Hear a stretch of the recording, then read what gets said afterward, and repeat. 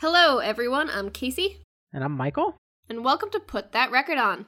This week we're spinning Fearless, Taylor's Version by Taylor Swift, her first in a series of re-recordings of her previous albums released in 2021. So please join us around the record player, sit back, and enjoy. Before we get into discussing all of everything this week, we actually have some follow-up. All of everything. We have some follow-up. What? Follow-up? In this country? In this state of affairs? This episode isn't going to be long at all. Definitely not at all. So I figured I'd actually talk about some follow-up. I'm so sleep deprived from the last one. Jesus, I'm so tired. And it's also been raining all day, so that makes me sleepy. And I didn't take a nap because I knew if I took a nap that I'd be more tired and I wouldn't get up. But all I want to do is nap anyway. It's 23 and sunny outside, so it is very nice. Very nice. So, back in the Chemtrails Over the Country Club episode 10 extravaganza, I made a statement that is actually incorrect. And I'm blaming my high school English teacher. I should not have trusted her. But I was taught and believed and was annoyed by the fact that people would abbreviate until as T-I-L-L, till. Believing that till was just a cash register, and it had nothing to do with until, and that it was being incorrectly used, and that apostrophe T-I-L is the correct abbreviation for until.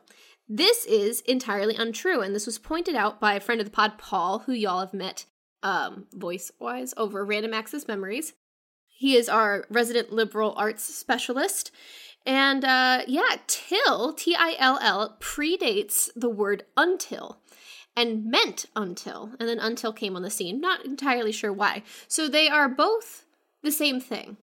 There is no abbreviation of the word until, so apostrophe T-I-L as an abbreviation for until is incorrect. And so I've been complaining about something mentally for, quite a few years of my life now. But yeah, now when I'm reading books, I actually get to be happy to see the word T-I-L-L, and I am a changed person, so thank you, Paul. What a success story. That is the clearest I have ever spoken about anything on this show. It was. I assume you had notes. I hope you had notes. No. Wow. That's Emmy. Hang on. Let me just I'm proud of you. My only notes are what you see in follow-up. Wow. That you sounded like you were you were articulate. You were ready. This is actually what I'm passionate about. You should have been a liberal arts major. I don't know if I don't know. I could have maybe survived it. Who knows? I also was wrong, and I'm a changed person, I guess. Well, that's we made the point that I see it because I read sometimes. That's true. And so I was just thinking every book I read was incorrect. Yep, it's the American way, really. I was taught this by my AP English teacher. I was lied to. But she has also stalked Bono and admitted to it to her students. So, sometimes maybe I shouldn't trust in her. Trust. Maybe you should have considered that one a little bit more thoroughly. Yeah. All right. The other piece of follow-up is, I think I might know why I knew Beyond by Daft Punk. Yes. I am not 100% sure. But the reason I think I know it is I believe it was on one of my ex's playlists.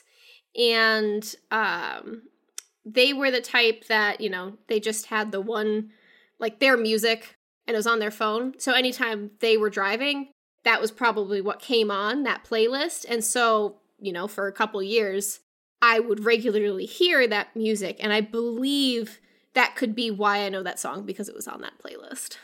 That makes sense, and hence why you would not be able to find it now. Hence why I would not be able to find it, hence, why I kind of would have forgotten about it, because it's not on anything I'm listening to, and it's been, a few years, so, yeah, I actually do think that's why, and why, I would know that intro, and why, it would be something that I just, is part of my vernacular and something I just randomly whistle or do because that didn't change, but I never made the connection as like why.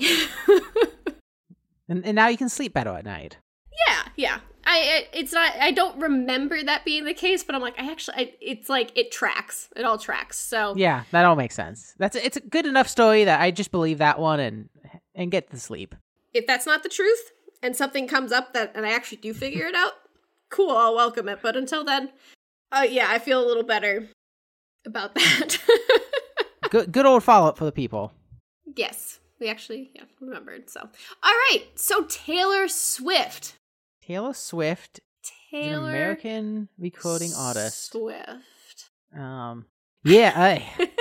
So a little history on this bad boy. And a little, like, I guess more importantly, a little preview on how this show is going to go. We are not going to dive into the musicalness of every single song, because it's a lot of songs and it's not a brand new album. But we do want to talk about it, and a lot of it's going to be meta conversation about the re-release itself, because the concept of a re-release of an album it's not new, it has been done, but I think it's important to kind of understand, like, why this exists. Like, why would you go and re-record a 13-year-old album? Out of spite. Out of spite, yeah, basically. I think we talked about it on a previous episode. I forget which one. It was Follow Out. And we were talking about it in context of the first song she released, which was Love Story. Basically, and there's been people writing more about this as this has gone on. Basically, there are two different types of licenses to music. There is a master license, which is you owning the actual recording of a song or an album.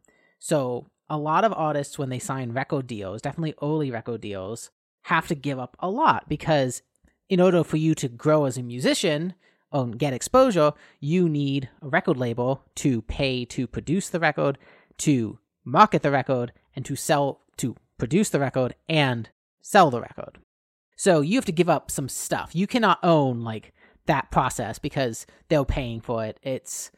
They're basically investing in you. They can lose a lot of money on this because they might not be able to sell your album.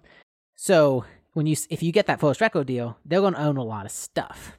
So her original record label, Big Machine Records, she was one of the first artists on it, and definitely the biggest artist on it after she, became Taylor Swift. Owned her first 6 albums and owned the rights to those original recordings. There's also another type of license called a sync license. All this is from a Twitter thread and other articles, but I'll link the Twitter thread in the show notes. The sync license is based off of songwriting credits. The songwriters also have a say in not the recording of the song, but the actual song itself. The record label does not own the song, they own a recording of the song. So, in order to get music to go anywhere, like on a TV show or something, they have to get approval from the record label who owns the recording and the songwriter who wrote the song. Either can block it. Taylor Swift is one of those artists that actually does write her own music. This is also very different than, say, many other artists who don't actually have songwriting credits.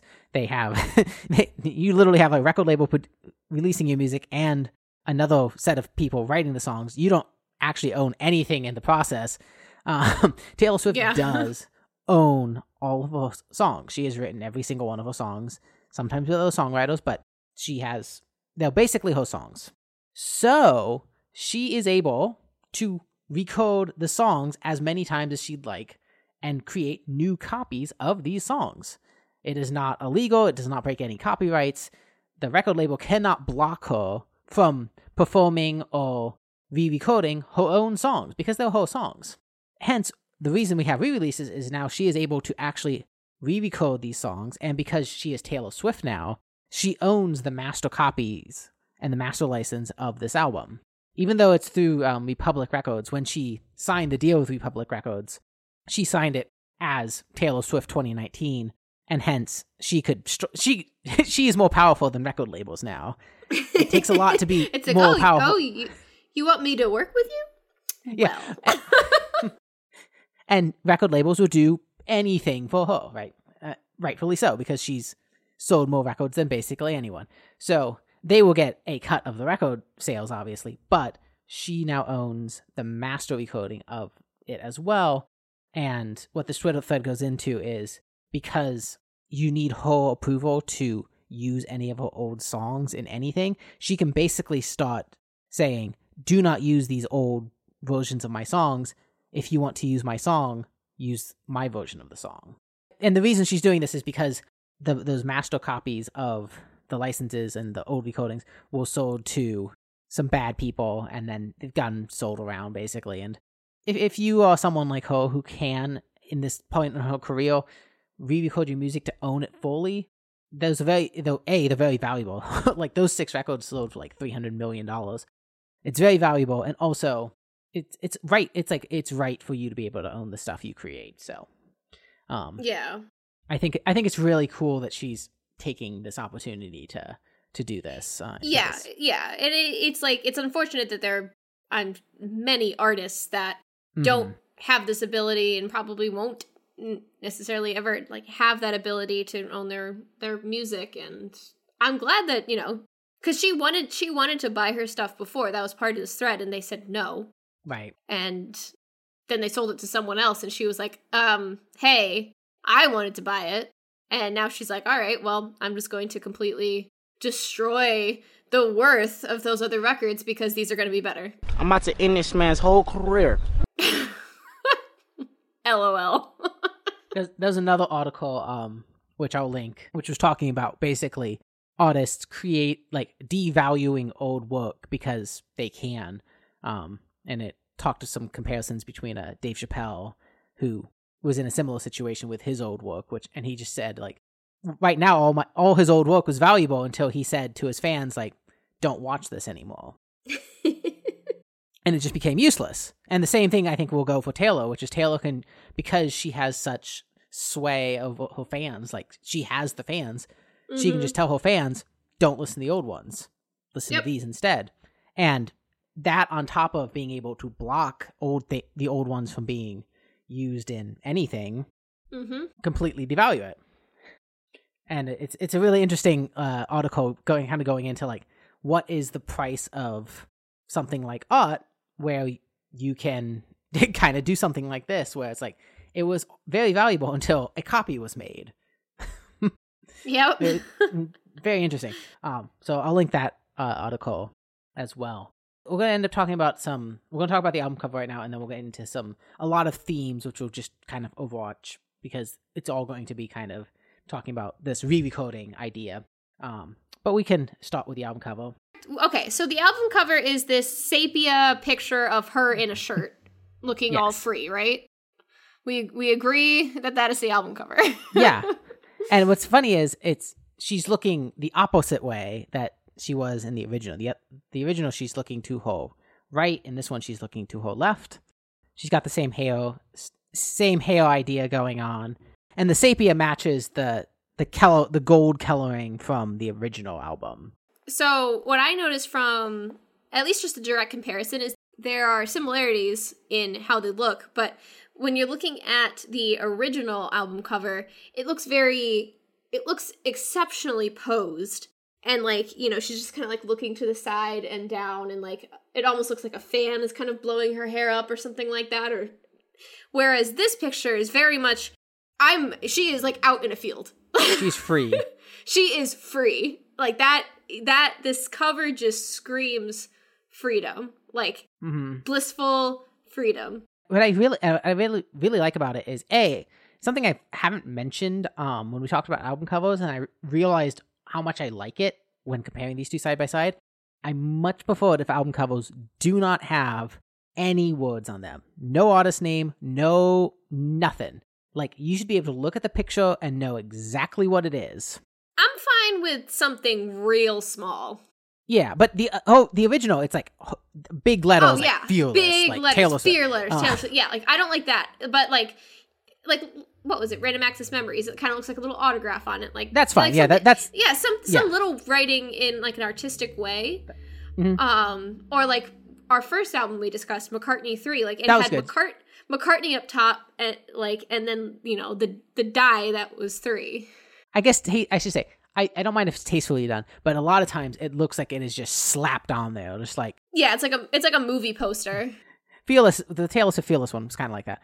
I also like the idea that because all 4 original albums have such a unique color scheme to them, I can already imagine how the Speak Now cover will have that purple tint. The red cover will have a red tint. The red, The Taylor Swift will have that blue tint. 1989 will have that kind of, it'll have its own thing going on. Like all of her albums have a unique color scheme, so she'll be able to actually kind of do this style of I'd be cover. curious if she actually continues with like that idea. If that it basically is this gold tint, did she do it because of that, or is she just like on a sepia kick? I'm assuming I would assume this gold kick. The gold is exactly because of the gold of Fearless. It's because they match. Yeah. So I think it's a really good cover. I like it. It looks very good.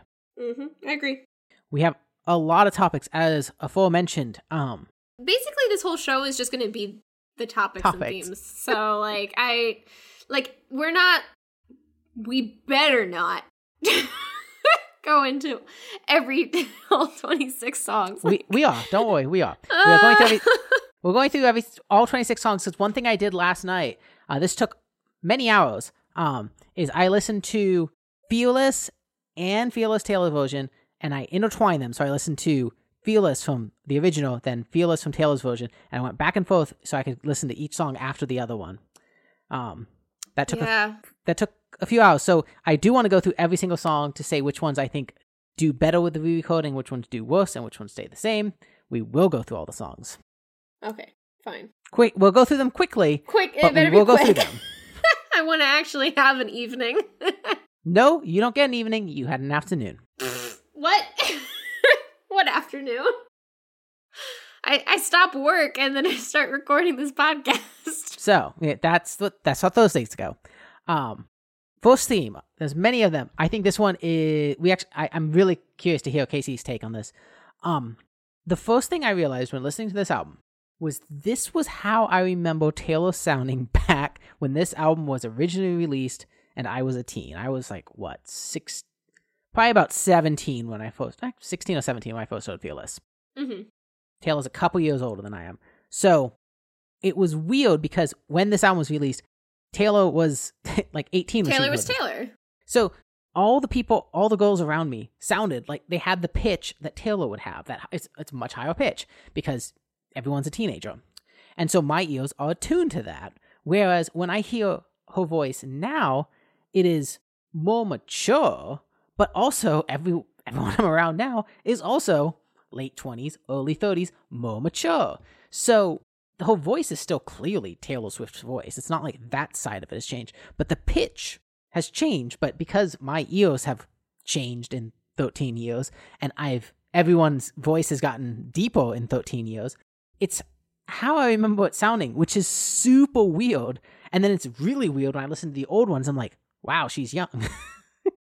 Because I never really thought of that. So I don't think of it as this is how I remember Taylor sounding, but Taylor has never not sounded like Taylor. Mm-hmm. Like it's always sounded like Taylor. So, and that might not make any sense, but like when I listened to Fearless the most, it was, around when it came out. And I'm not someone who has always listened to Taylor Swift constantly. I didn't like Red. Hot take. So I kind of stopped. And then someone's mad at you. I liked songs from it, but when it came out, I didn't care for it. And so it wasn't until probably 1989 that I got back into her. And I would go back and I'd listen to, Love Story, You Belong With Me. But because I was just so familiar with those songs as they were, I didn't listen to her voice. I was just like, this is that song. So now being able to listen to her sing a song from Fearless, and then go and listen to the old song from Fearless, I'm like, wow, your voice has changed. But it didn't really it didn't register. It's like because it's like you can so directly compare it. It didn't register until I had side by sides. Exactly. It's like I would have been able to say, yeah, if someone said, you know, to like listen to the voice, like, yeah, you can tell she's younger there. But Yeah, like, absolutely. You know, but it's just Taylor. She's singing, and now it's like, wow, oh, Mm-hmm. it's very different. And it's really an interesting case study because I'm not someone who I've never taken vocal lessons. I'm not good at that stuff. But it is really fascinating when you have the side by side like this. You actually can kind of pick up like, here's some technique she has learned over 13 years of singing, which it's like, oh, that actually makes like subtle differences. But they add up. Exactly. It really adds up. It could just like her voice just sounds so much better here. Well, yeah, I mean, she's had over a decade of additional practice. Mm-hmm. Like that makes a difference. Like, yeah. And you learn more controls. You learn what works for your voice. You're not trying to do things with your voice that, you know, you're not used to. It's like, I know that's not going to sound great, so I'm going to do it this way. Like, heck, you discover what mixed voice is. Like, that is a whole game changer, but it's a different thing. It's oddly painful to listen to the old versions now. As someone who did back-to-back all night, I did the same thing. I didn't do it like thoroughly, like the whole song, but I would listen to a clip of the song and then I'd go listen to the same clip on the other version. And one of the things that this allowed for, I was reading an article, which if I can find it again, I'll link below, was talking about the production of this album, which is note for note, pan for pan. It is a complete recreation of this album, which is just stunning. Like, if you've ever, like, I cannot imagine how tedious the work is to perfectly recreate every single little pan. Like, even listening to like the first song, Fearless, like when you listen to the original, instruments come in the right ear, then come in the left ear. And in this version, same exact thing. Like, it's down to that level. So that's amazing in itself. But what they were also saying was the instruments are obviously better in this album. And that will be something we talk about in the songs, because some of the songs really, it helps to have real instruments. But what they were saying was, because her voice is so much fuller now, like her voice is like so much more powerful now, that the instruments can be much more full. So when you're listening to the old version, because her voice is like higher and it's a little bit more like thin, well, you can't have full instruments around a thin voice or else the voice gets drowned out. Whereas here, her voice like takes up so much more space, you can actually spread the instruments out to match how much space her voice is filling. And so you just get this richer song in general with the voice and the instruments. Some of the songs on this album really lend themselves to just being fuller and not this thin version of themselves. Yeah, listening to this whole album was an absolute treat. It like I was just so immersed in every song, because not only do I know them so well, but they just sounded so good. Mm-hmm. Everything sounded so good. It was absolute joy. Also a joy that, you know, I actually got to listen to an album I knew super well and could just automatically sing all the songs for the most part. We talked about this earlier. We didn't know which way she was going to go with these recordings. Was she going to take artistic liberties and try to make things better and do like a remix idea? Or was she going to try to go and do basically recreating the original? And I don't think I understood like how much she was going to recreate the original. It's not like she phoned this in. Some of them are the exact same song, like to a T, other than like stuff sounds better. Mm-hmm. It's just like, it is amazing. Like the amount of work that it must have took to pull this off. So much of music too, like guitar tones, instrument tones, like they're analog things. It's like you can have an electric guitar and have like amps and like tones like with dials on them, like different gear sounds differently. Like to be able to get the correct gear at the correct settings and record it at the correct ways, whoever did this should get like just production of the year awards, basically. Like, it's real good. And I think it also goes into this. I've known this. Everyone knows this. Taylor Swift is such a perfectionist. Like, I mean, you can tell, like, Yeah. in how she just operates. But, like, the fact that she went and she said, all right, I'm going to read, like, it's the same thing. I mean, we're both perfectionists too. It's like, if we're going to do something, we're going to do it 110%.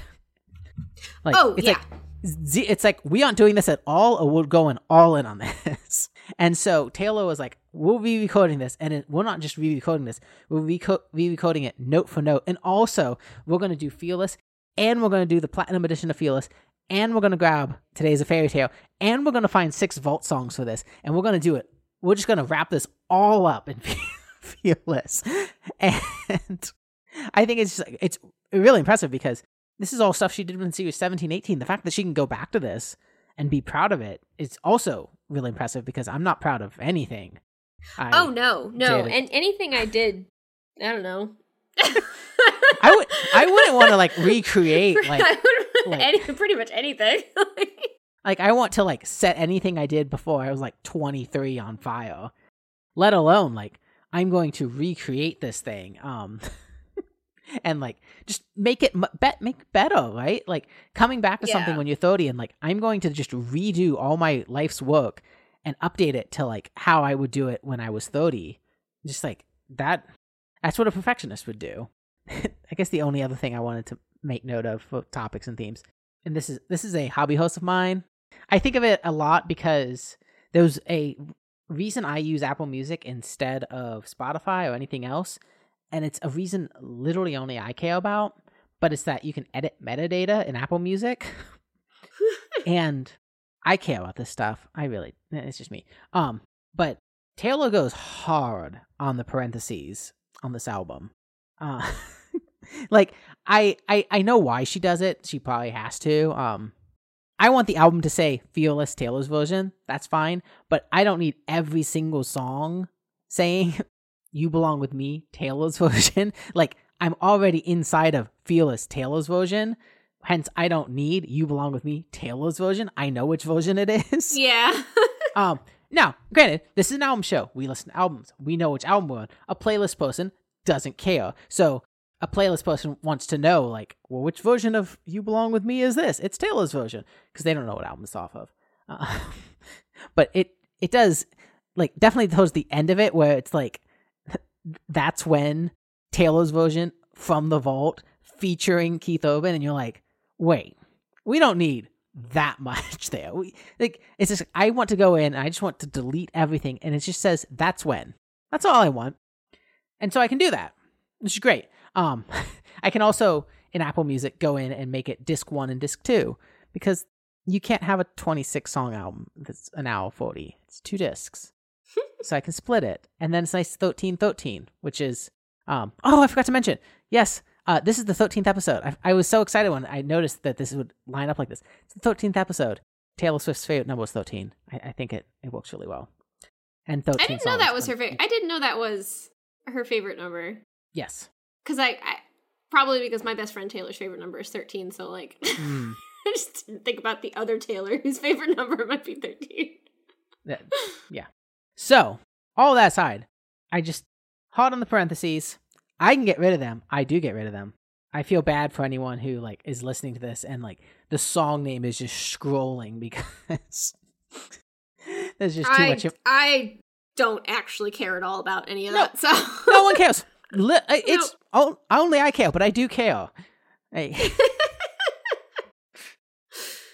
I don't look at the song name. My car when I use Spotify doesn't even update the songs on the screen, so, like, Spotify has existed for 13 years, and they like the feature request of, like, hey, we want to edit metadata on songs has not popped up on their release window. So, I'll just keep writing my hobby horse.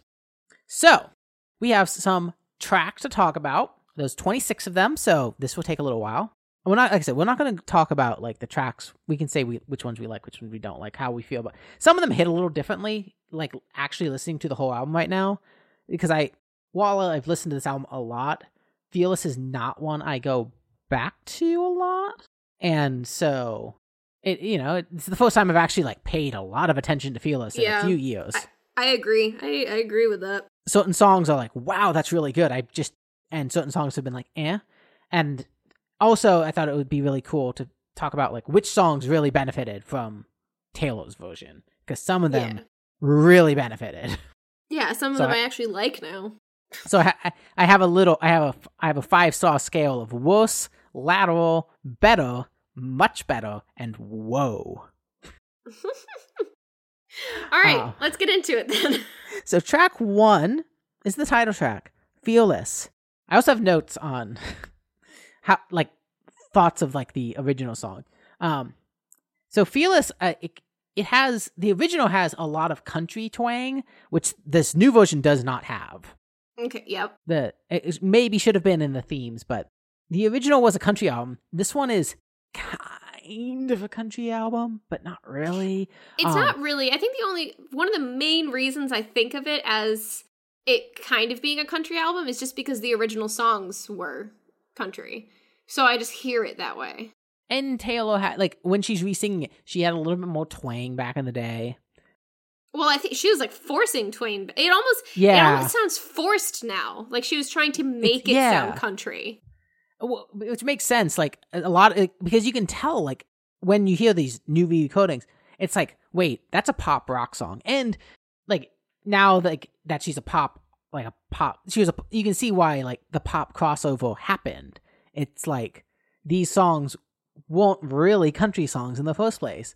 Hence why you just had someone with a southern accent singing them. You presented them to the country station, and you added just a little bit of country twang. You added some slide guitar. Yeah, and it's like, so that stuff's been stripped back here, and like you notice it immediately with Fearless, because it just starts off with the drum and the guitar, and it's like real drum, real instruments. And it just immediately sounds more like a pop rock song versus a pop country song. Mm-hmm. Like the guitar solo, I noticed, just does not have the same twang that the original one does. This one's just like, we've got an electric guitar versus the twangy electric guitar. I just always prefer that. I prefer the not twang. Back in the day, like 2000s, when I was living in Texas, so like I was around a lot of country music, and I was still listening to country music, not like exclusively. I was because I was big into prog at this point, but like country stations showed up in my life back then versus now country stations never show up in my life. like all country music has been removed from my diet by this point. So yeah, now I'm like, I don't want it. But back in the day, it's like, and you can see why it's like this was popular. So for me, Fearless gets it got a much better rating. I thought that Fearless just really, it's a great song, but taking the countryside off of it just really helped it. And giving it the actual like instruments really helped Fearless be Fearless. Yeah, I don't actually have a lot, like, my notes are, because this was the first one, so we already talked about the themes. For me, the biggest thing was like, it just sounds better. I was like, it's so much more pleasant to listen to. I said much less corny country sounding. And yeah. Oh, yeah. Yeah, because that's just a theme. That is a theme. Like, you basically just mentioned it. Like, it just doesn't sound, it like, listening back to Fearless now, the old one, it sounds tacky. Like, so bits of it sound tacky. Those certain songs, I was surprised at how I felt about them. And some of them where I was just like, yeah, it makes sense. And this was one of the ones where I was just like, yeah, this makes sense why this one, I like this one more. Song 2, we're gonna go through these pretty fast, because there's 26 of them, so hold on to your hats.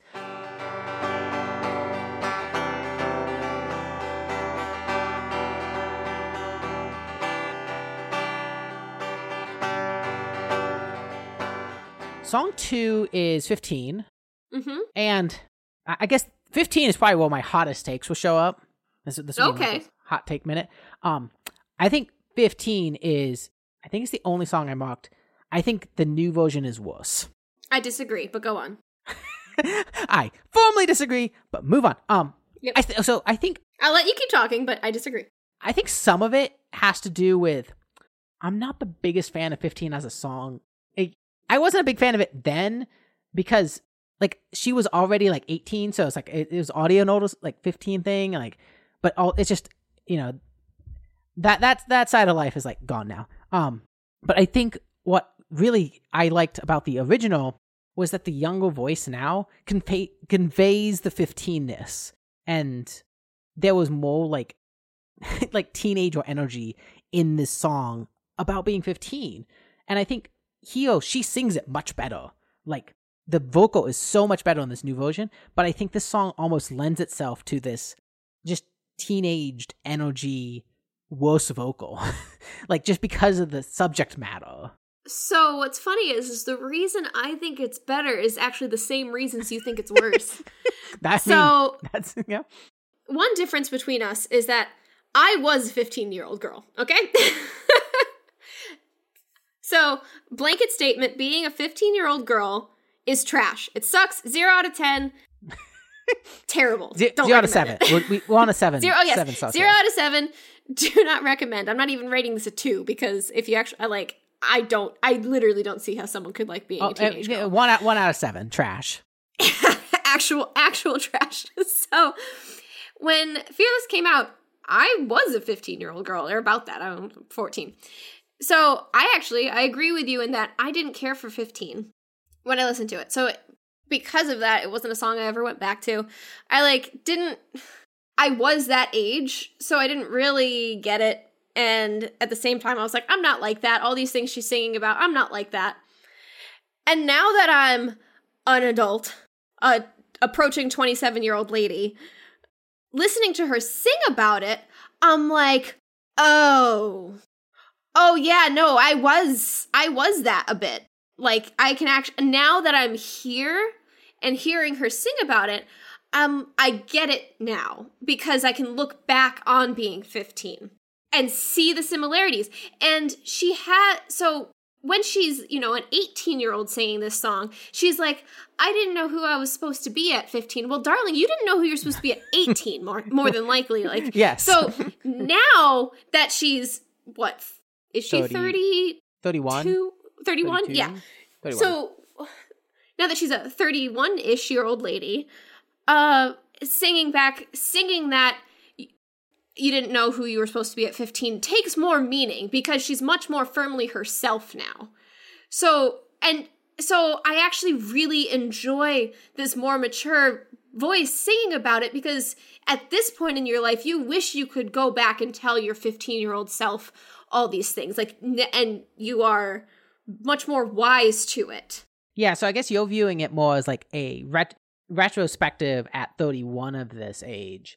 I think my problem is because I was so familiar with I listened to the original a lot because I actually did. I liked 15 because the guitar was really fun to play back in the day. Okay. So I've listened to 15 a lot, and so I think I'm more just accustomed to. I don't view the song as retrospective as much. Or if I do view it as retrospective, I view it as a retrospective as someone leaving high school from someone starting high school. And I think some of that just would be like, if I was a 31-year-old, like I would write the lyrics way different. To me, the lyrics still scream like this is written by someone who was 18. Yeah. So I get like, I think it is interesting. Yeah. I think we agree on like, I think the song is better produced and sounds better. It's just like, it's a weird song for me because of the lyrics and where it fell, and like I said, I don't think it's like too much worse. It's just like I really do view it as that retrospective as like, yeah, like because you see all this like, oh, would your teenage self be proud of you now? Like you see those, and just to kind of like measure, how far you've come and that type of stuff. So like something like this, I can see, I can see her really saying, yeah, this is how I was, and like I wish, it gives that same vibe. It's like I wish I could tell you that there are bigger and better things. Right. Now that I know that. Yeah. So I didn't, as I said, this wasn't a song I listened to much because I didn't really care for it then, so it didn't stick with me after, and so hearing it, I actually just found myself really enjoying it, and it took a bigger meaning on for me. That's good. Yeah. Yeah, like I said, that was the only one. I just like maybe give me a week or two, and I might have a change of heart. But That's one of the weird things about being so familiar with the original. Like it. Oh yeah. It's like it's hard to.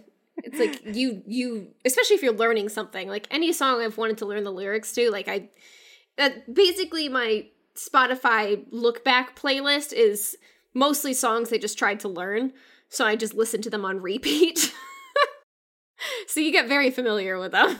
So song 3 is Love Story, which we've already discussed. I think when we originally discussed it, we liked the new one better. I still like the new one better. The drums are still much better on this version. I didn't compare them back in the day, back when it originally came out, but the chorus is so muddy. And I said the chorus is so muddy, but I didn't notice how bad the cymbal noise was in the original chorus and how bad the drums sounded on like 310, the original. Like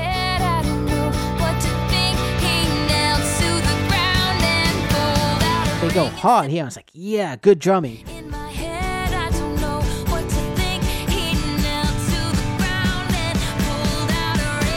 And in the original, like the drums are so thin and noisy. The drums are not good in the original. And I also think this is another song that benefited greatly from taking the country edge off of it, because it's a Shakespearean like love story. Which please, country. I don't need twang. Yeah, like that's not country. Like it's just is much better as just like the song it is now. Yeah. So I don't know why, but for some reason, you know how you get a lyric in your brain that's wrong, but you always hear it that way no matter what. Hold me close, young Tony Danza. I've always heard the lyric as on a balcony of summer air. Okay. Instead of on a balcony in summer air. Okay. And I some of it could just be me, but I listened to them back to back, and the in is less enunciated in the old version. We didn't mention in the themes, but one of the themes we both agreed on, enunciation, much better now. Much better, yeah. So like when I heard this version and I'm singing along to it, and I sing it wrong, and I actually hear that I'm singing it wrong because I actually hear her sing the word in. Correct. Whereas I just didn't hear her sing in before. Yeah. There were a few of those where a word stuck out, and I'm like, I don't remember what sound is. And then it was like, yeah, it's the same word. It's just like she's much better at pronouncing it now. My other note is so when she sings the Marry Me, Juliet, it sounds lower than the original. Yeah. But I listen to them back to back, and I don't think it actually is. I just think Taylor hit the note accurately this time and didn't hit it accurately in the original. Said, marry me, Juliet, you never have to be. And said, marry me, Juliet, you never. The original has a lot of things where I said something similar for like, I think Forever and Always. Where it's just like she doesn't hit the high note here, but yeah, I think I'm with you. Like she hits the high note here. It's just it's that youthful energy voice, and it's the same thing. Like I sing it that way because I can't sing either. So when I say I hit the high note, it's like I didn't hit the high note. I just like go in that direction. I'm like, hey, and I think that's what she was doing too. Yeah. So now it's like it sounds low. It sounds almost off because you know this incorrect original version. But like again, after I listen to this a few times, it's like it'll sound more correct. And yeah, she obviously is like her control of the voice is so much better now. Yeah, I'm trying to actually remember the notes in my head because I did listen to it back to back a bunch. But we said this was going to be a singing podcast, and we haven't sung at all. So I'm honestly disappointed in us. We're trying to get through them. We're trying to get through this. And yeah. But I don't think I'm going to try to sing it now. But basically, I always sang the "Marry Me" like pretty high. Like I went for a higher note there. And when I'm singing to myself, it sounds right. And so then when I heard her sing this one, I was like, oh yeah, she dropped it. And I was like, wait, no.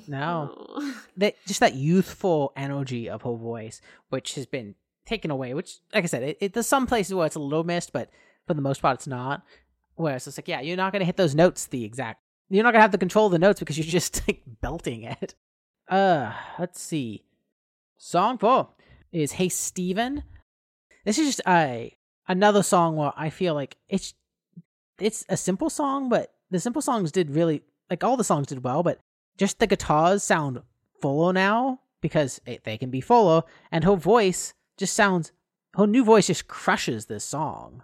I was listening to the old one, and this one really stuck out to me at how not good her voice was in the original version of this one. Yes. Yeah, I mean, and that's going to be there's a few songs on here that are simple. So you really are listening to her singing and whatever instrumentation is going on. And yeah, this new sound benefits it so much because it is a fuller, warmer sound, more full sound, and it just elevates the song on that bass level.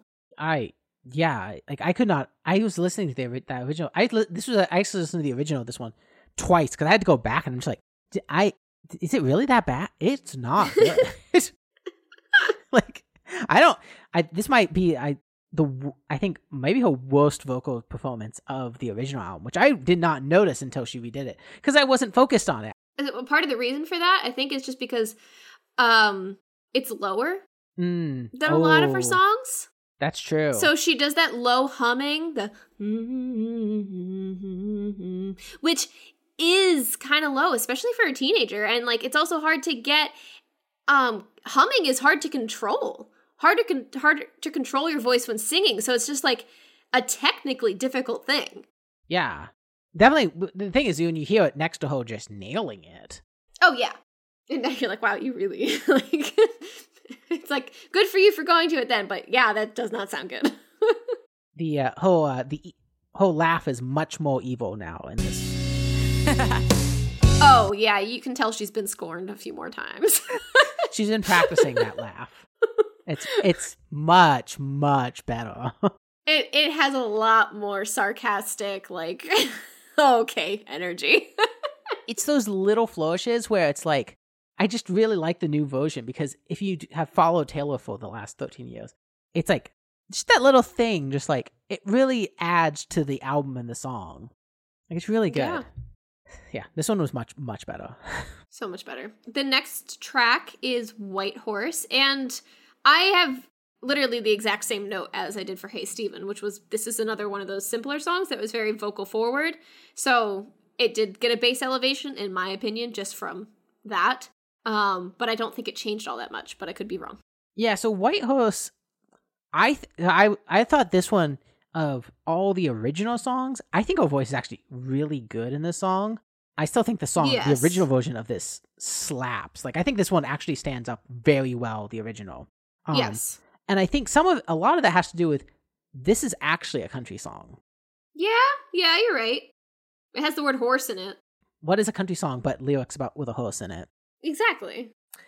So to me, because the main elements of this song was like, it's kind of a little country and it's just the acoustic guitar, but it's not played the same way that Hey Stephen's acoustic guitar is. This is more of like just the individual strings. So for me, I think the original was actually just really good. So for me, I think this was one of the ones I just gave it a lateral move because the new one is also just as good. But I've actually found, listening to the original, that I really like the original version of this. I mentioned that this one is elevated, but I agree with you that it doesn't have nearly the same leap as Hey Stephen did. Yeah. The fewer flaws. This was also a song that she played when she did her Reputation tour. She went through every single night. She played a different song acoustic that was not in the set list. So she went through most of her discography, and some people got real lucky with like songs that she's never played live before. But I, up in Dallas, got to White Horse was the acoustic song that night. She did the acoustic song on the stage that was nearest to where my ticket was. So that was really fun. I have good memories because the whole stadium was singing White Horse because we were in Dallas, and Dallas, Texas. Every single person in Dallas, Texas has heard White Horse. That's yeah. Oh yeah. They were thrilled to get that as their song because that was on the radio everywhere. That was not a pop, like, White Horse was not one of the pop crossover hits. No, it was not. You Belong With Me, Love Story, and I think Fearless did a little crossover. 15 might have too, but White Horse was that was a big country song. So, Song 6 is You Belong With Me. This song just still, the original is so good. The original's so good, but like this one's so much better. It's so much, yeah, it's better. It's so much better because she's not forcing it. She's not forcing a country sound, and No, she's not. which just makes it so much better. The instrumentation, I noticed in this one, because there's so much going on, the instrumentation is spaced much nicer in this song. Like, if you have the good headphones on, this album is recorded much better and produced much better. So, like, there's much more space in the headphones for instruments, which, since this song's so busy, that really helps it. Her voice is produced much better. I said the OG is an energetic mess, which is why the song's beautiful. And it works because the song just kind of it slaps so hard, like, but having the new spacing works. Like, you don't like care that it's a mess because the melody is so good. You're screaming over it anyway. Yeah, you could, like, there could be no words. You could just throw that melody over that song and it would be great. Yeah, like, I didn't actually listen to You Belong With Me because I'm just singing over it. Like, I don't actually hear it. I don't know. Yeah, it sounds better though, I can tell you that. Oh, yeah. There were a couple ones where it was really hard not to sing. This was one of them. Also, I read that there were two songs. Taylor Swift has a lot of good bridges. This is one of them where I heard it and it's just like, that is a good bridge. What are the lyrics to the bridge? Driving to your house in the middle of the night. In the middle of the night, makes you laugh when you know you're about to cry. Yeah. Yeah. That Mhm. bridge. That bridge. It is a very good bridge. The way the instrumentation flips on it is so good. Yeah, so this one's better. So the seventh song is Breathe featuring Colby Calais. And I did not realize that this song ever was featuring Colby Calais. Thank God. That was my first note. No, I was like, wait, didn't she write a song bashing her? Like, I'm so confused. So I mean that was later. Wait, am I right that Better Than Revenge is about Colby Calais? No, it's a different artist. It is? Yeah, I You think sure? so. I hope so. Are you sure? I Who's- think so. I'm pretty sure it's Colby Calais. No, I feel like it better have not been, or else she wouldn't have come back. Yeah, but that was so long ago. Yeah, the song is about Camilla Beale stealing Joe Jonas away from Taylor. Oh, okay. So it's not about Colby Calais. That makes me feel better because I was like, wow, I can't believe she. I just had that thought. I'm like, oh, she came back too. No, this is about whoever stole Joe away from Taylor. Yeah, in his well-pressed suits. So, yeah. Okay. Yeah, I did not realize the song was featuring an artist. And part of that is just because Taylor has the front vocal the whole time. So it just sounds like someone's just harmonizing with her.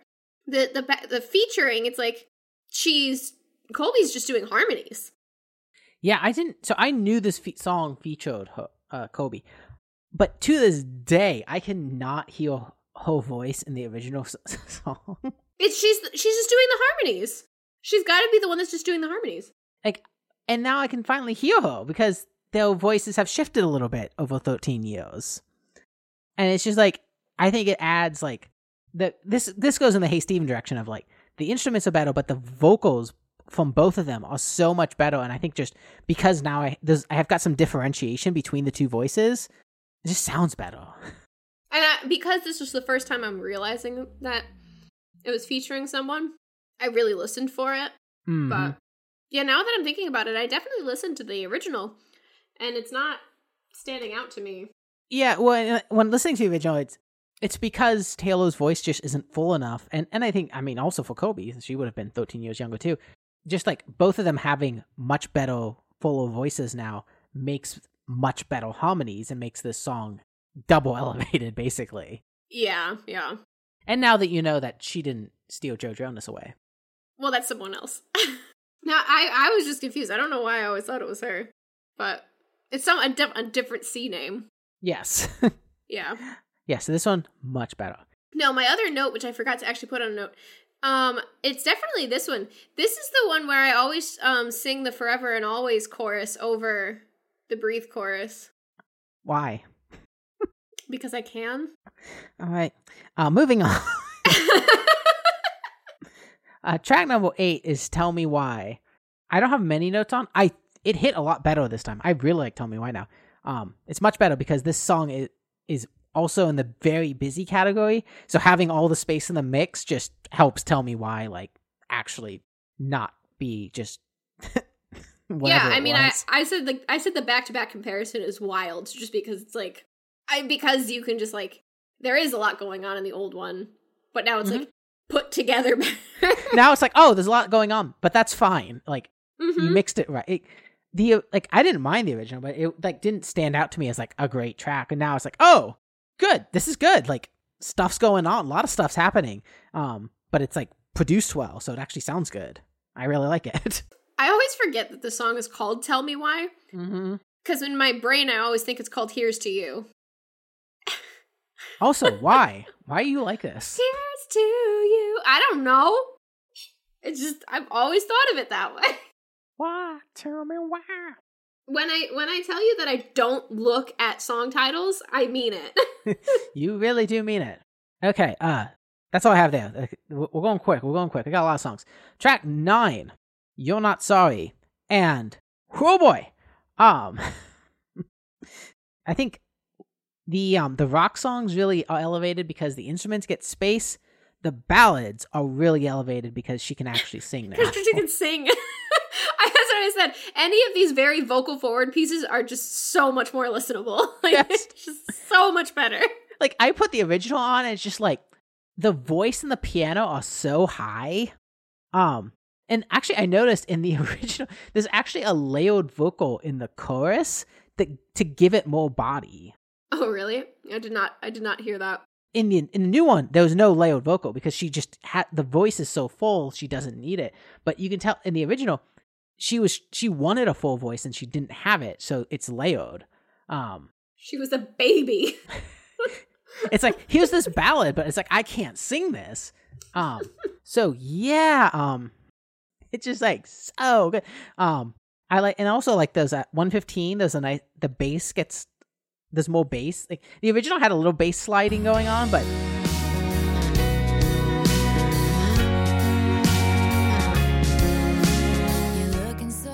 We have to bring up the bass. I mean, this is the only time in this song, the only time in this album there's like actual like bass going on. 115. I really like at 304 too when she does the beg for. There's nothing left to beg for. She draws it out on this version much better, and I really don't have much to say on this one other than I like it because it sounds better. it just sounds good.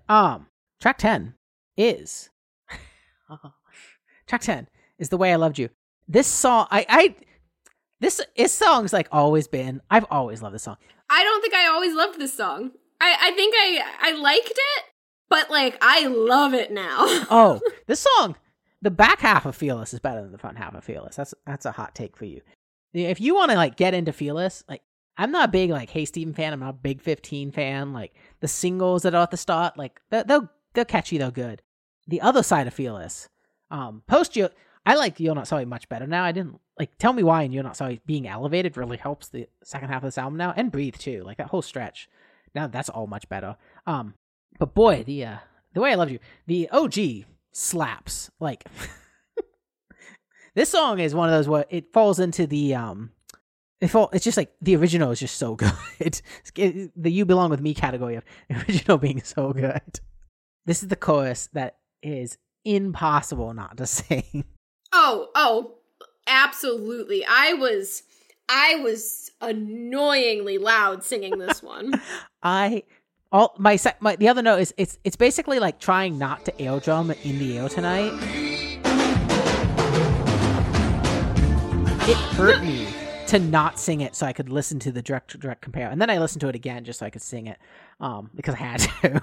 This chorus and this bridge, my God, this bridge. What are the lyrics of the bridge? Apple Music is not working for me today, so Huh. I have multiple libraries and sometimes it gets really messy. Oh no, it's dun dun dun dun dun dun dun dun. Oh, what's that? Oh.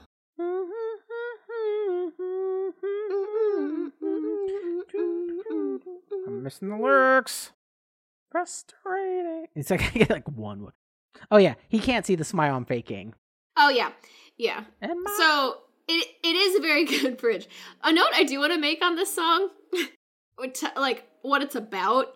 It's really romanticizing a rather toxic sounding relationship, but I will say that's par for the course for music and film and what you're taught to want out of relationships or expect out of relationships.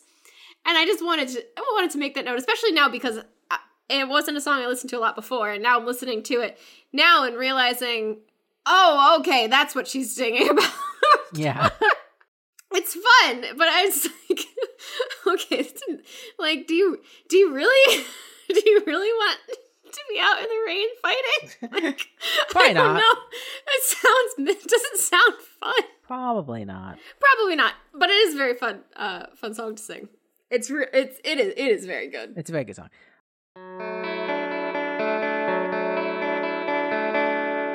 Track 11 is Forever and Always. This is my jam. The original is my jam. Listening to the original, I thought it, by the end of it, I listened to the new version. I swear they're almost carbon copies of each other. Yeah, that's fair. This one gets full lateral movement because I could not. This one I think does. The only note I do have is the same. It's the note that you mentioned on Love Story. Romeo, yeah, Love Story. Yeah, Love Story. The high notes in this one are just she's more controlled here, so it sounds like she's not hitting it, but she is. It's just I don't know what she was doing in the original. No one knows. I like it. Shooting for the stars. But I thought the original was just sounded really good, so the new one just like sounds just as good. Yeah, I agree. I have like no notes on that one. I just love this song and it's still really good, so. Track 12, The Best Day. Very similar. I would have thought that this one would have been elevated a lot more because of the things we talked about in the other guitar. All the other ones, but honestly, yeah, I think I know where you're going with this, and I couldn't really tell a difference. The Not original much. was real. The original of this one holds up. The original is really good. Yeah. Mm-hmm. So you mentioned how on, what song was it? 15. You played on guitar. The Best Day was the first thing I ever learned on guitar. So I actually listened to this one a lot. Yeah, I love the original of this, and listening side by side, like I think it's just like it's not like we're not saying the new one is like it's just phoned in and she didn't do a great job, and it's like no, the original is just really good. Yeah. Like you can tell the differences, but like for all intents and purposes, lateral movement. It's lateral because even though there's she does have a different sounding voice there, and it's probably like better produced and all that fun stuff. Because the original was really good. Basically, her teenage voice works just perfectly great for this one. Mm-hmm. So it's like, yeah, she has a different sound now. So it's still a really good sound. So yeah, yeah, that's it. Yeah, it's so real good. Track 13 is Change, which gets my very first woe rating of this album. Change is just like a completely different song now.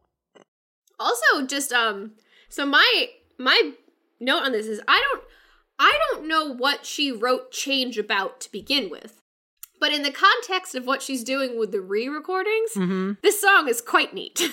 This song was actually used for the NBC used it for the 2008 Summer Olympics. Really? Yeah, it's a fun fact. I remember 2008, so I listened to the original. The intro drums in the original are the most trash drums I have heard on. Like, I think those just stood out. Like, because it's a country song, but like it starts with a bunch of drums, and boy, they sound bad.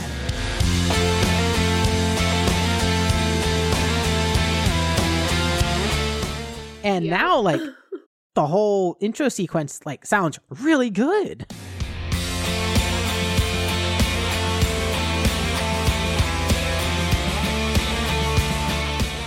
This one is just like, like the vocals and everything is better, but it's just like you can now tone the song up. It doesn't sound like the instrumentation is not trash because this one, like, of all the songs, is probably like the I say this got to be the heaviest song of the first 13. Yeah, I agree. And the new production just like gives that heaviness like what it needs. Like this song is great now. And I mean, I liked the original, but boy, it sounds bad now. It's such a good closing track. This and Long Live off of Speak Now. A-tier closing tracks for albums. We're not talking about the whole like album sequencing, like, but this is a good closing track. I didn't think of it as a closing track because It keeps going. I had 26 songs to go through for this one. Original Fearless ends here. Hence, you have a really long, drawn-out instrumental ending to this song. Like, it's an ending song. And that whole section is very rock-oriented, which original does not sound good. New one sounds really good. Very, very, very good.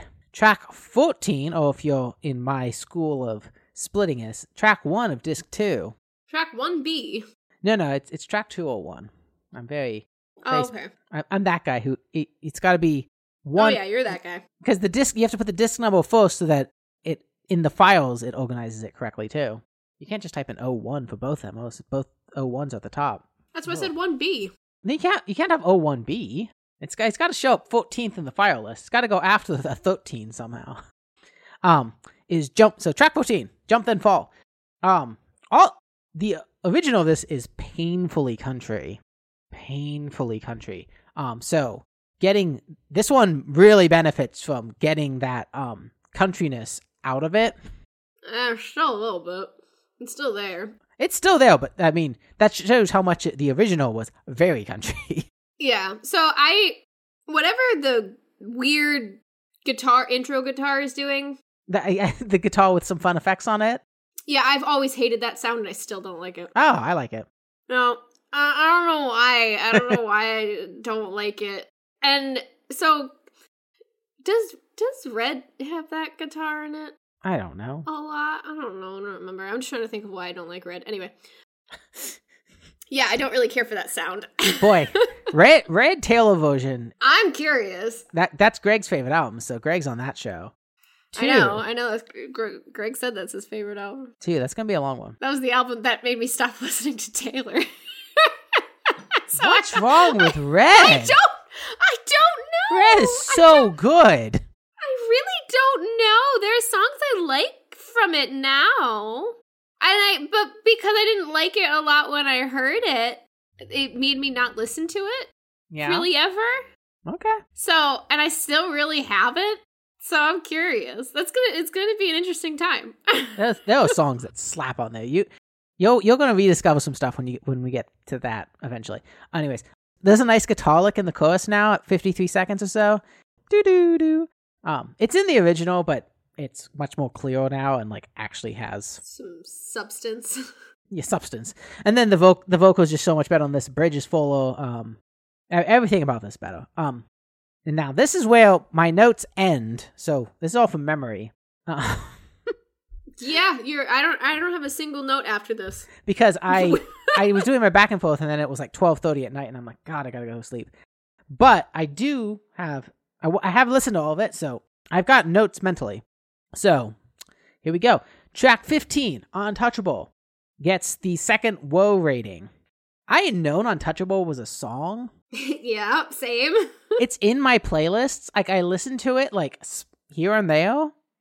But boy, the new version just is good. It's very good, yeah. Like I listened to the original last night and I just found myself like I was like multitasking a little bit. I'm like, I didn't like the original, just like was for some reason the new version just like I'm into the new version. I didn't realize the original was a 5-minute. I thought she like extended this Taylor's version song. I'm like 5 minutes 12 seconds. Wow, you really like went into this. It's like the original is also that long. Is the chorus of this one the In the Middle of the Night one? Yeah. In the Yeah, middle it is. of Yeah. the night when I'm in this Yes. dream, Mhm, it's like a mhm. million little stars Yeah. spelling out your name. Yeah, I've been singing that around the house all day. It's good. So this one's real. This is the song that I keep singing. Out of all the songs, that would not be the one you'd think. But I think it's a lot of it is because it is so good now. And so it is standing out. Oh, Yeah.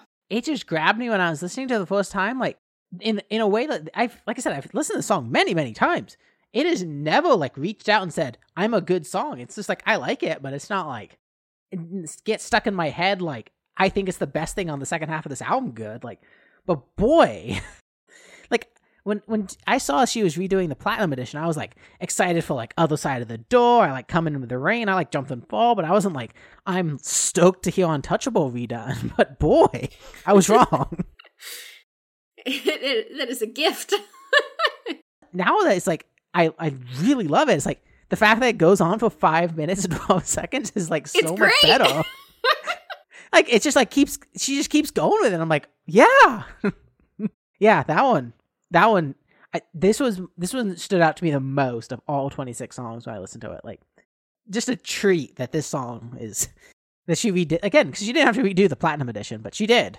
Yeah, so yeah, Untouchable, fantastic. Oh my god, so good. 16th song is Forever and Always piano version. I love it so much. So the two Forever and Always versions are completely different songs. Yeah, oh, now they are. Now they are. Yeah, I'm not talking about the original. I am saying in this version, they are two completely different songs. Mm-hmm. One is like fun and powerful and you really get into it. And then this one is this like vulnerable ballad where it's like, oh my gosh. Right. And did I just say like, oh my gosh, I hate myself anyway. Oh, you're going right back to 2008. I'm reverting. I'm reverting back. Oh no. Yeah, this was always one of the songs like I really didn't listen to the original one because I'm just like, it felt just like an acoustic version of Forever and Always to me because her voice couldn't sing, like she could not sing this correctly. No, she needed the busier stuff to make it work. Like I give her credit for realizing the potential of this song in a ballad form that long ago. Yes. Like, she knew this could work and knew if you delivered it this other way, it would be a fantastic, actual different version of Forever and Always. She just couldn't do it. Versus now, well, yeah, it's good. It is so good now. Like, I would put both of these versions on the same playlist. Like, and I'd be happy with it. Yeah, no, all the ballads just huge steps up because of her vocal talents now. Track 17 is Coming with the Rain. And boy, I don't have notes. I don't either. We might skip through we might just do a fun like tracks 17 through 19. We might skip. They're here. They're all better. Good. They're all better. I can tell you that much. They all fit with our themes. So, track 20. Today Was a Fairy Tale. Much better. Yes, much better. Today Was Fairy Tale it's way in the like younger camp of vocal ranges. Like it's like very young and whimsical. Like Today Was a Fairy Tale. Yeah, so the new version honestly hits my ears weird. Yeah, sure does. Because it's like you can tell she's much more mature. But I'm sorry, I just can't imagine a 31-year-old saying, I wore a dress, you wore a dark gray t-shirt, you said I was, like, looked great when I looked like a mess, today was a fairy tale. Like, I just don't see that coming out of an adult woman's mouth. Like, I just like, oh, that's what it took to be a fairy tale? That? It was interesting that she chose Today Was a Fairy Tale to be on this record because it's not on the Platinum Edition. It was just a single that she did for a movie in this, I think in 2009. So more in the Platinum, like when I did my Apple Music stitched togethers of all her singles, I always put Today Was a Fairy Tale on Speak Now at the end. Yeah, I thought it was okay. in that era, but apparently she thought it was in the Fearless era, so it's canon now that's in the Fearless era. The reason it kind of fits in is because Love Story is fairy tale-esque, and even White Horse, it's like the prince coming in on your white horse is fairy tale-esque. So I can see it in that sense. Yeah, I mean it works. I actually really like that song for some. It's a silly song, but it works. It's a silly song. Yeah, I still like it, but yeah, it just this was one that she's older now and singing it, and I'm like, okay. I mean, okay, cool. So then we move into the last 6 songs, which are all from the vault, never heard before, definitely never heard before tracks. Definitely no one has heard these. Any of these. Swifties are... I weird, actually but was someone who didn't hear any of these, but... most people haven't heard these. It's only the most Swifties of Swifties, like, have a lot of weird demos. So, track 21 is You All Over Me, featuring Maren Morris, who I have no clue who she is. Apparently she's a country artist. And this was the first From the Vault single that came out, and It's fine. it's fine. Yeah, when it came out, it was the first From the Vault, so it was like the first time someone had heard a new Taylor country song from them, and people were like falling over for it. And I'm like, the problem with the Vault songs is like they were left off of the album for a reason. A couple of them, I'm surprised they were, like, never showed up, but this one is just like it. People drew comparisons because this is what the song Clean was before the song Clean. Some of the lyrics morphed into the song Clean, and what's interesting is she even starts this song off with a little bit of an electric pulse noise, which Clean has that electric bit thing. So there's a little homage to Clean, and she mentions the lyrics that match in there. So I think the song became Clean, but it's weird because the rest of this album, like, she stripped the country away, and then this song is like It's country. it might have just been like, it's like, we're going to do this with a country artist so that we, like, the country audience is like, oh my god, she's doing country stuff, like, and gets them to, like, buy the album or be interested in the album. Like, I don't know. It's not, this song's not for me. I'm just not. No. Track 22 is Mr. Perfectly Fine. Mr. Perfectly Fine. Now, this one slaps. This one, this one is one of the songs that was not, no Swifties had access to this one. They knew it existed, but they never heard it. And yeah, I also know why this one was not on the album, but for completely different reasons. It's a 2008 like pop song. Mm-hmm. And I assume it was not on, it got cut from the album. A, maybe because the lyrics were a little on the nose, and and B, because Yeah. it's just like she was still trying to write a country album, so this is like too pop for it. Mm-hmm. Mm-hmm. This song would have done really well back then, though. Oh yeah. So I'm having so much. It's so much hard for me to listen to this and kind of take it seriously after that meme of the of like who she was actually singing about. It's like, oh, Yeah, how she was cute. 18. It was 2008. It was. I mean, look, everyone was. Jonas Brothers were a big deal back then. Yeah, they were. They were like, I swear they were more of a big deal in my middle school days, but I guess my middle school days were almost like I graduated, heavy air quotes, middle school in 2008. Yeah, so So yeah.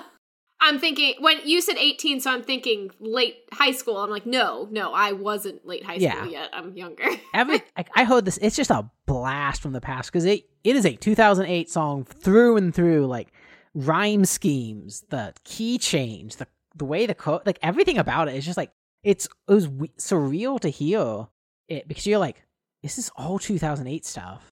Like, it's like hard to like tell yourself like how was a song written and constructed in 2008, but this like is how it was done. And you don't write songs like this anymore. No, it's not the style. Which is fine. Like you only need so many of this style of song. Yeah, exactly.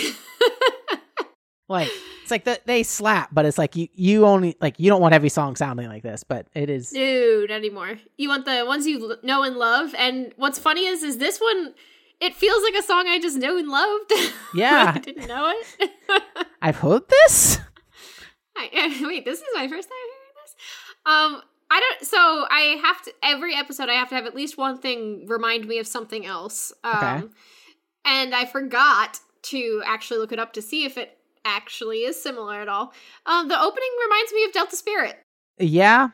Okay. Okay. I see it. I got you. You're Okay, safe. cool. That's it. Yep. I'll allow it. But that makes sense. Real good track. That, of all the Vault songs, whew, I've listened to that one a lot. Track number 23, We Were Happy. Swifties had gotten a hold of this one. Gotten a hold of a really good version of this. This one, some of the demos are like clearly like just recorded on like a cell phone, and some of them like were professionally recorded, so they were like close to being on an album, and this was one of those. Gotcha. My only note on this one is I like this one. Yeah. Yeah, this one, it works. When it was good. It has a country side to it. It has a countryside, and I love what I really like about it is it's relatable nostalgia, like a young relationship, and they're just, they're talking about all the things they're gonna do one day, and they're gonna be together, and it's just very simple, and they're happy, and it's cute. And it's nice. Yeah, it's a really good little track. I think I'm just always impressed, like that she has all these, like she wrote so many songs. Like, and I mean, we talked about that when it's like, when we talked about, well, we never talked about Lover. We definitely never talked about it. Yeah, definitely. No, that we've never discussed that. And same with like when Folklore and Evermore came out. It was just like, well, like you have so many tracks. What are you doing with all? And it's like you can tell now back in the Fearless days, she just like she hasn't stopped writing songs. I have a feeling it might be a coping mechanism. Yeah, maybe. Or it's just like so ingrained in her being. They just come spilling out. I mean, it's impressive to have this many. And they're mostly all good. Yeah. Track 24 is That's When, featuring Keith Urban. Keith Urban, I don't know. I haven't listened to Keith Urban in 15 years, and he still sounds like Keith Urban from 2002. Like, even like the way he like introed his voice, like with the little humming. It's like, you haven't changed in 20 years, have you? You're still the same dude, huh? Just like 2002 Keith Urban is just like frozen. So this one, honestly, it's not for me, and I think it's just because it reminds me of pop country, and that could just be because Keith Urban's here. Yeah, it's because it's the guy who sings Somebody Like You, and it's just like, that song is like stuck in your brain forever. It's like the country song by Keith Urban, and it's just like, he's still there. He'll be 115 years old, and he'll be like, yeah, it's Keith Urban, man. It's Keith Urban. Him and, who's the, Paul Rudd, the other ageless one. Paul Rudd doesn't age. He has not aged forever. Like, as Scott and I were just talking about Paul Rudd because he loves Paul Rudd and how much he has not aged. I don't actually know how old he is. Is he in his 50s now? He's in his 50s now. Yeah, but he wouldn't know it. He looks like he might be, 10 years out of Clueless. Possibly, maybe. Being generous. I'm trying to even, like, Clueless came out in the 90s, right? Yeah. Keith Urban's 53. Wait, oh gosh, wait. But I don't have a picture of today's Keith Urban in my head. I just know the younger Keith Urban, but maybe they're the same. They're probably the same person. It's the case for Paul Rudd. I can't believe Paul Rudd's in his 50s. Anyways, it's got that vibe. I think it's a good song for what it is. I think it's a good little duet. Yeah. I think it's a fun little. Track 25 is Don't You. This was another one. This was the other song that the Swifties had no knowledge of, which means I have heard it like twice and I do not remember it, which is not what the show is for. The show's for like research and listening to stuff. My note is the same as We Were Happy. I said I like this one. Okay.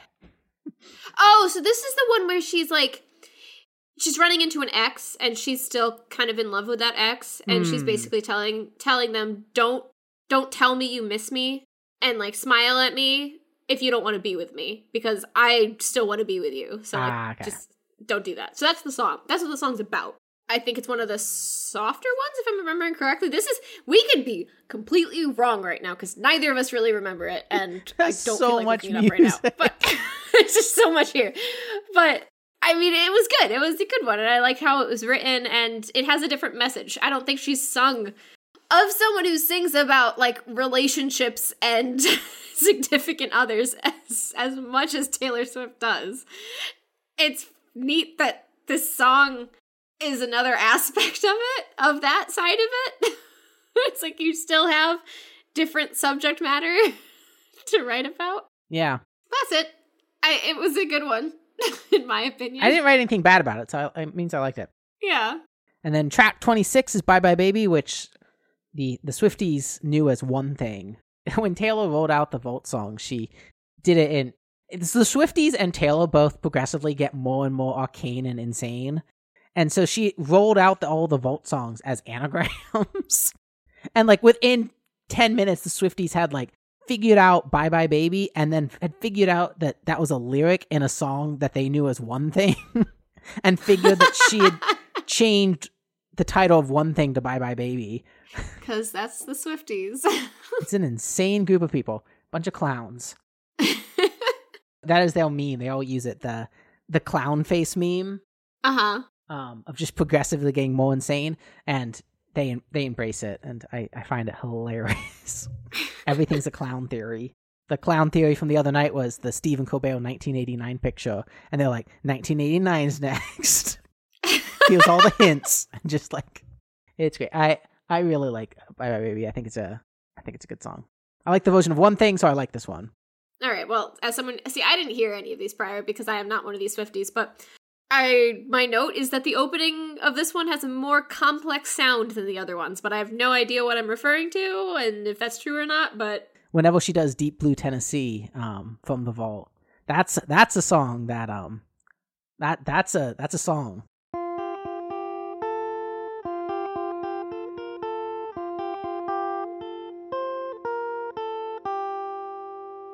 Those 26 tracks, they create an album that is now, we are done talking about.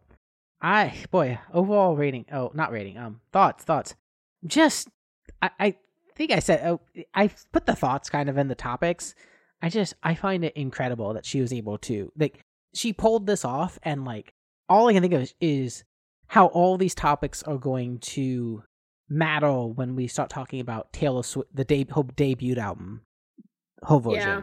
Like how she can strip the country away from her debut album and it's going to be, and the voice thing is going to be so much better. I can't wait to hear Speak Now, which is usually my favorite album of hers. Like just the kind of stuff she's going to be able to do with that. Same with Red.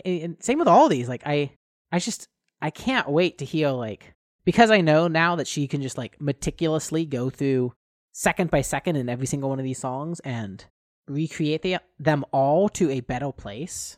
Like there wasn't even 15, which I didn't not like as much. Like I still think it's a better version of the song. So like the fact that it's not like I think 6 songs are better and 6 songs are worse. It is. I think every single one of these songs is better. Just gives me like immense hope for like every other one of these Taylor's versions. I'm very excited for the fact that there are going to be 5 more of these. It's fun. Yeah, I agree.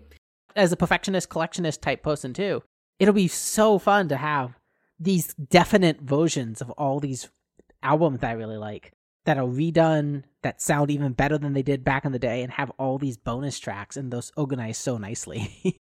Yeah. And then we're going to get them, like, because of her work ethic.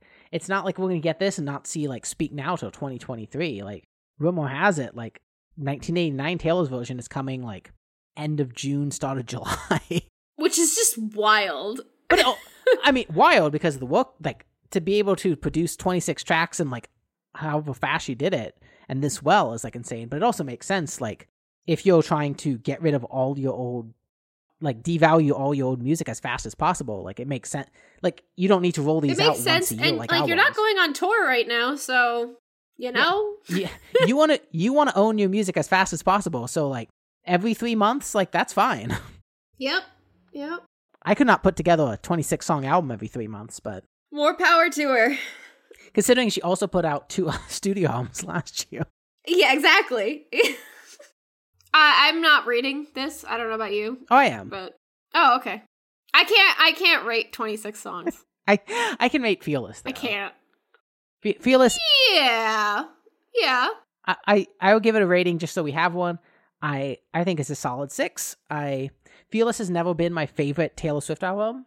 I have 3, sometimes 4 albums that I like more than Fearless. I think Fearless is solid though. It's like definitely now. I'm fine with a 6, especially now. Like just taking those original songs and listening to it as an album. Yeah, I'd give it a 6. I was so happy sitting there listening to it. It was ridiculous. So I think I like Fearless now is elevated up to the level of the other albums I really liked because, like I said, though things like Tell Me Why and Breathe that just didn't hit as hard, was they hit much better now. But I want to give the other albums also a chance because like I said, I like Speak Now and 1989 more than Fearless, and I think Taylor's version of those will just be even better than the originals, so they'll elevate themselves above Fearless again. mm-hmm. I think what she did is fantastic, and some of the stuff is like, if you have not listened to Untouchable, go listen to Untouchable, Taylor's version. It's so good. Mm-hmm. Cool. All right, so next week I'll be I'll have Vaccine 1. Yeah. Whoo boy. Well, we didn't say it in the show. We said it in the first 38 minutes of recording that you're not going to hear. But, yeah. I have already gotten my Vaccine 1, so yeah, next week we'll both be one shot down. Woohoo! Wild. So next week, we'll be checking out Dua Lipa's 2020 release, Future Nostalgia, which I have referenced a couple shows in a row now, because I can't stop listening to it. Oh, I have not listened to it, so we're going to be back to me not knowing anything. I won't spoil it. You'll know some stuff off of here. I was shocked Probably. at how much I actually knew on this. Interesting, because I swear I only know one song by Dua Lipa. I thought I knew one song by her too, and then I knew Why? Then you realized you knew a lot more? it was one of those weird, wait, that's Dua Lipa? That's Wait, Dua Lipa? I didn't know. Cool. All right. Thanks for listening. If you enjoyed the show, please leave us a rating in Apple Podcasts or whichever platform you listen to your pods on. We do appreciate it. Talk to you next week, and we'll catch you on the B-side.